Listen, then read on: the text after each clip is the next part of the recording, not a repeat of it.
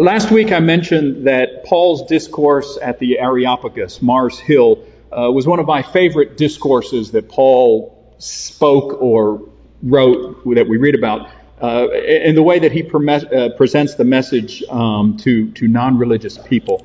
Well, today's text from Acts chapter 18 includes one of the texts that was the most encouraging message for us to hear during our mission work in Argentina. If there's one thing that is constant among all humans, among all countries, nationalities, ethnicities, language groups, is that we are all subject to discouragement. There are a long list of things that can throw us off our game, that can get under our skin, that can get into our head, that have a way of working and weaseling their ways, worming their ways into our lives. And we can sometimes think that certain individuals are immune to discouragement, these giants of the faith. And today we're going to notice that even the great Apostle Paul, I don't know how you imagine him. The traditional reports is he was kind of short, but we see him as this gigantic figure of faith, just his strength and his boldness and his willingness to put his body out there to be abused for the sake of the kingdom. And yet we're going to see that even he got discouraged and needed help overcoming his uncharacteristic feelings that we'll read about in this text. And so we're in good company when we feel discouraged, when we get frustrated, when we feel like things are closing in, when we feel like the gloominess of night and the darkness of winter, when it gets dark so early and it turns light so late, just permeates our very soul, then we can think through what Paul's experience was and how he overcame that with the Lord's help. So we're going to read Acts chapter 18, verses 1 through 11, and then kind of think through Paul's ministry in Corinth. Acts 18, verse 1. Then Paul left Athens and went to Corinth. There he became acquainted with a Jew named Aquila, born in Pontus, who had recently arrived from Italy with his wife Priscilla. They had left Italy when Claudius Caesar deported all Jews from Rome. Paul lived and worked with them, for they were tent makers just as he was. Each Sabbath found Paul in the synagogue trying to convince the Jews and the Greeks alike. After Silas and Timothy came down from Macedonia, Paul spent all of his time preaching the word. He testified to the Jews that Jesus was the Messiah, but when they opposed and insulted him, Paul shook the dust from his clothes and said, "Your blood is upon your heads. I am innocent. From now on I will go preach to the Gentiles." Verse 7. Then he left and went to the home of Titius Justus, a Gentile who worshiped God and incidentally happened to live next door to the synagogue. Crispus, the leader of the synagogue, and everyone in his household believed in the Lord. Many others in Corinth also heard Paul, became believers, and were baptized. Verse 9.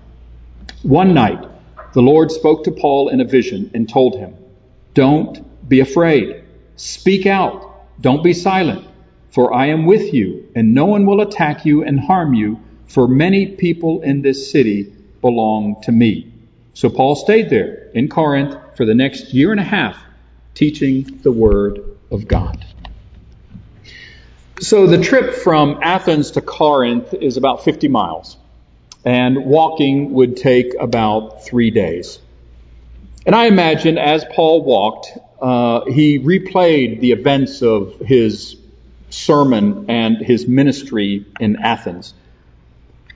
Evidently, he left feeling that he hadn't accomplished much. Just a few individuals, 2 were mentioned, believed in the Lord.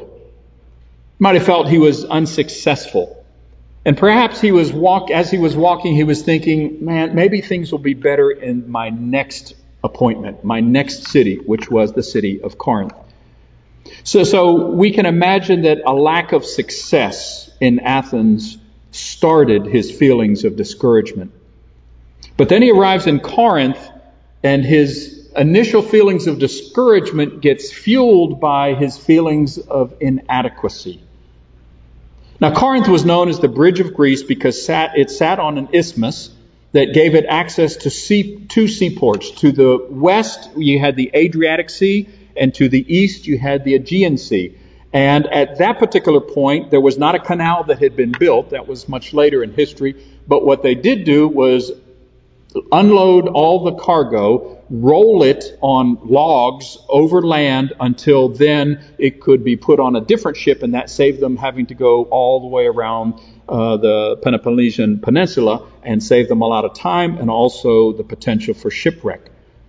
Well, seaports are known for their loose morals. And Miami is a seaport, as are many other cities in the world. And Corinth didn't have just one seaport, had two for the price of one. In addition, it was the home of the temple of Aphrodite, the Greek goddess of love. Had the huge temple on top of the Acrocorinth, which is the mountain overlooking ancient Corinth. And along with the temple and all along with the worship were 1,000 temple prostitutes. Now, Aphrodite is the Greek name. Venus is her name or her Roman name. The city's debauchery and reputation was so infamous that in the 5th century BC, Aristophanes coined the word Corinthianize to mean to practice sexual immorality. That's how deeply the city had gone into immoral behavior. Now, if you imagine Paul, he was raised a Pharisee, raised in Israel, raised in relatively, you would imagine, pure context. This was probably the farthest he had ever gone down this road of a pagan, immoral society. And we can imagine that he felt like, how am I, this Pharisee of Pharisees, going to have any kind of ministry among people who are so heathenistic and so pagan that they wouldn't care a thing about Jesus or his ministry? He might have felt like he could hold his own with the intellectuals and philosophers in Athens because he was educated and he himself was an intellectual. But now you're just dealing with rank sin, and he most likely felt overwhelmed. A third factor in his discouragement was that he was alone. He had left his co-workers in the north and in the east, and now he was entering into the city all by himself. He had been in trouble before. He had been accused and persecuted before already in his years of ministry, but now he's standing all by himself. In fact, when he writes 1 Corinthians, and this is the very first communication that we have that he wrote, he says, when I first came to you, talking about what's happening here in Acts chapter 18, when I first came to you, I came in weakness, in fear, timid, and trembling. So Paul was at the end of what he thought was his ability to handle this discouragement. You know, when we're in the middle of the gloominess of winter, even in Miami, we don't feel gloomy, but it still gets dark. If you've spent any time outside of Miami, up north or far enough south, you know how winters feel, those dark nights of the soul. We can feel like quitting. It's just too much. I can't do this. I can't continue. But God hadn't chosen Paul to quit. God had chosen him to be his apostle to the Gentiles. And what we see is that Corinth is a place where he actually leans into that ministry and into that calling. Makes me think of that slogan, which is true, where God leads, he feeds. Wherever the influence of the evil one gets into our heart and gets us down, God can find a way to lift our spirits.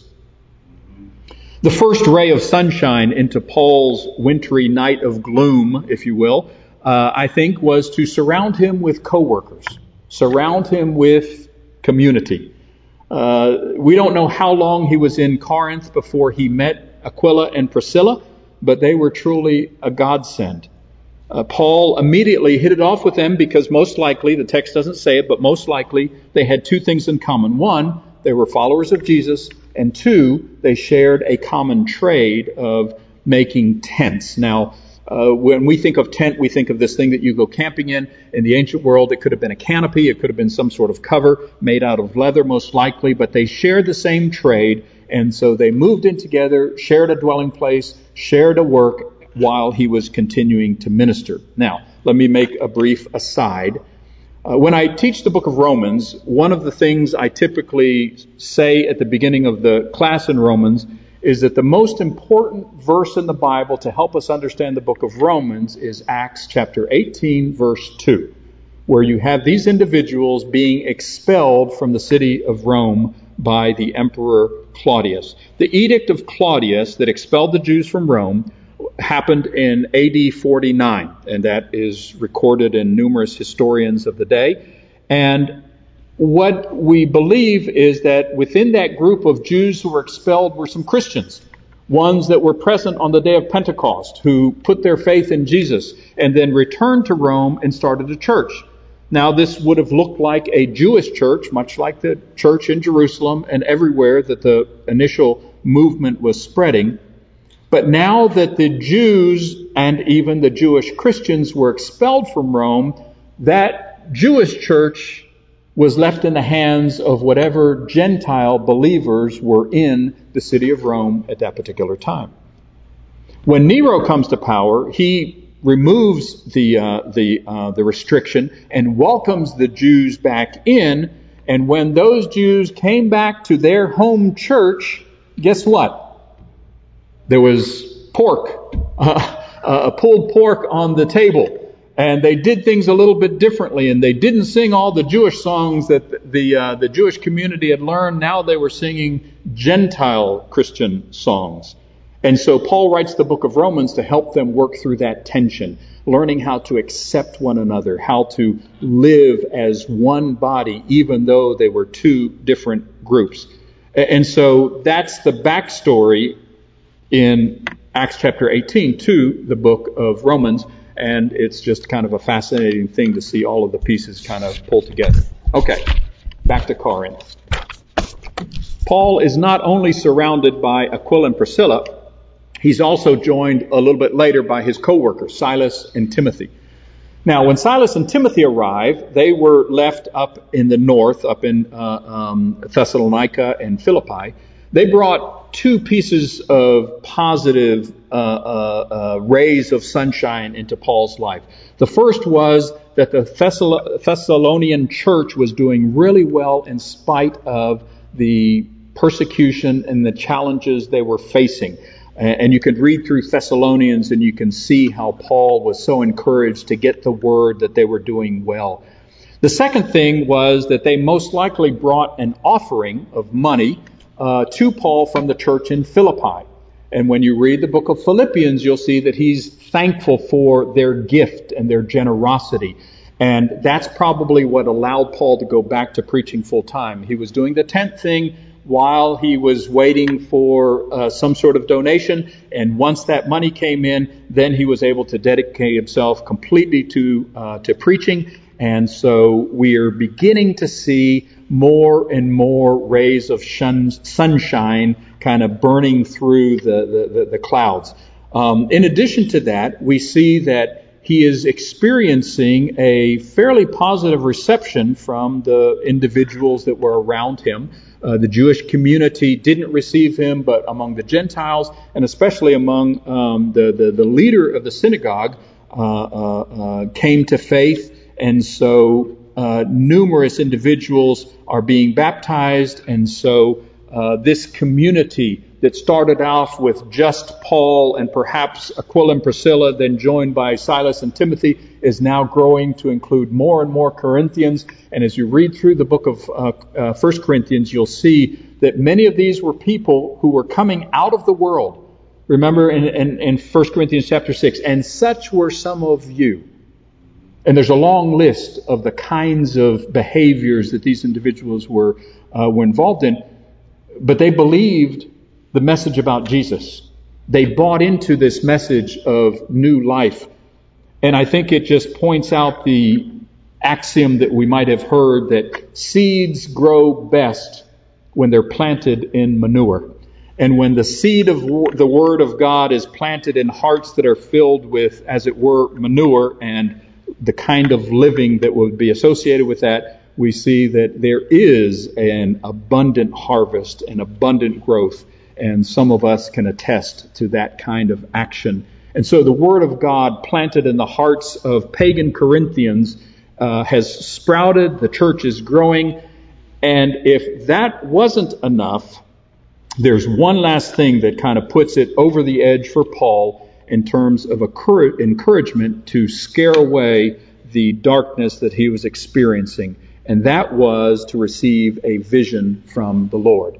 That's how it all started with Paul, remember? He was on the road to Damascus and there was this vision. He's received visions a couple different times. There was the man from Macedonia that appeared in a vision, said, "Come, help us," and that was kind of what guided his mission. But now it isn't a man from Macedonia or the image of any individual. It is the Lord himself. And when the Lord appears, he tells Paul 5 things. And I think these 5 things are instructive and will help us as we also think about our dark night of the soul. The first is, don't be afraid.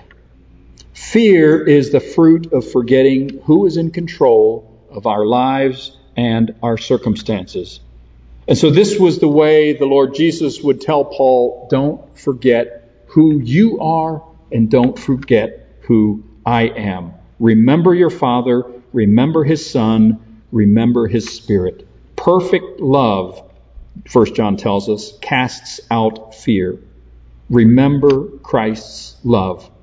When fear comes, flee to Jesus. Second thing he says is keep on speaking, do not be silent. So often when we're afraid, we stop. We're paralyzed and we're not sure what to do. And Paul's encouragement here from the Spirit was to keep on preaching. Be faithful to your calling. Don't let your fear paralyze you into inaction. The third thing the Lord says is, I am with you. Emmanuel, God with us. There's so many times that the promise through the Old Testament and the New Testament, the promise is given once and again. I will be with you. God's favor surrounds us like a shield, Psalms chapter 5. No one is going to harm you. No one is going to attack you.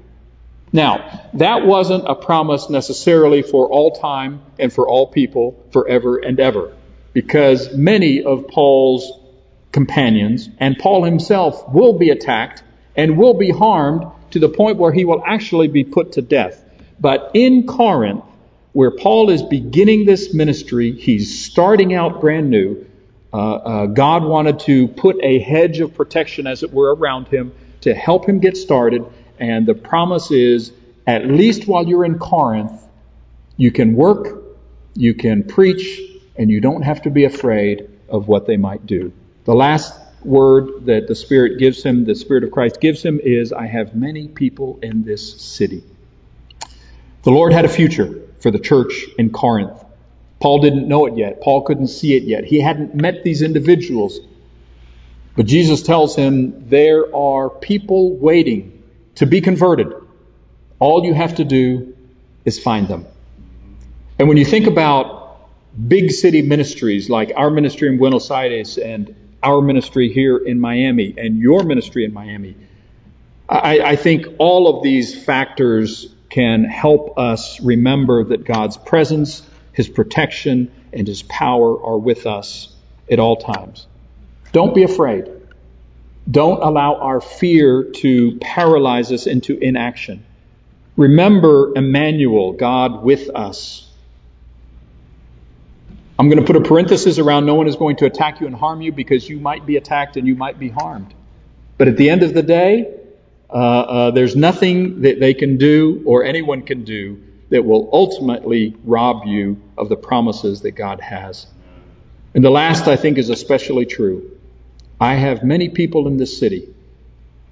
Who knows how many people are waiting to hear the word, are waiting to receive Jesus, waiting to make a decision to be baptized, and what they need is for someone to show up and say, hey, come over here, follow me, let me lead you to the Master. So God's promises are true. In addition to what He promises, I think it's also true that we all need somebody to lean on. But in order for us to find that support, we have to be open and honest, transparent about our weakness, and be real with how we're doing or how we're not doing, and that gives an opportunity. And I think Paul is learning, as this rigid, hard-nosed Pharisee, militant in his attitude, we see him breaking in Corinth. And we see him beginning to show a human side and allowing his emotions. And when you read 1 Corinthians and especially 2 Corinthians, you can hear his heart. In 2 Corinthians chapter 12, he talks about how God's strength is evidenced in our weakness. And that is something that we can share with one another. When I was a kid, my dad was a big musical and show tunes kind of a guy. And I can still hear him belting out, not very well, but belting out nonetheless, "Oh, what a beautiful morning. Oh, what a beautiful day. I've got a beautiful feeling." You know the rest? Everything's going my way, from the Rodgers Hammerstein musical, Oklahoma. Well, I don't know about you. There might be a few days that I feel like that, or parts of some days, but most of my days, and even most recently, I don't know that everything's going our way. I don't know that I have this beautiful feeling. I don't know that it feels like it's a beautiful morning. And perhaps today you're feeling a bit of that gloom, that winter gloom.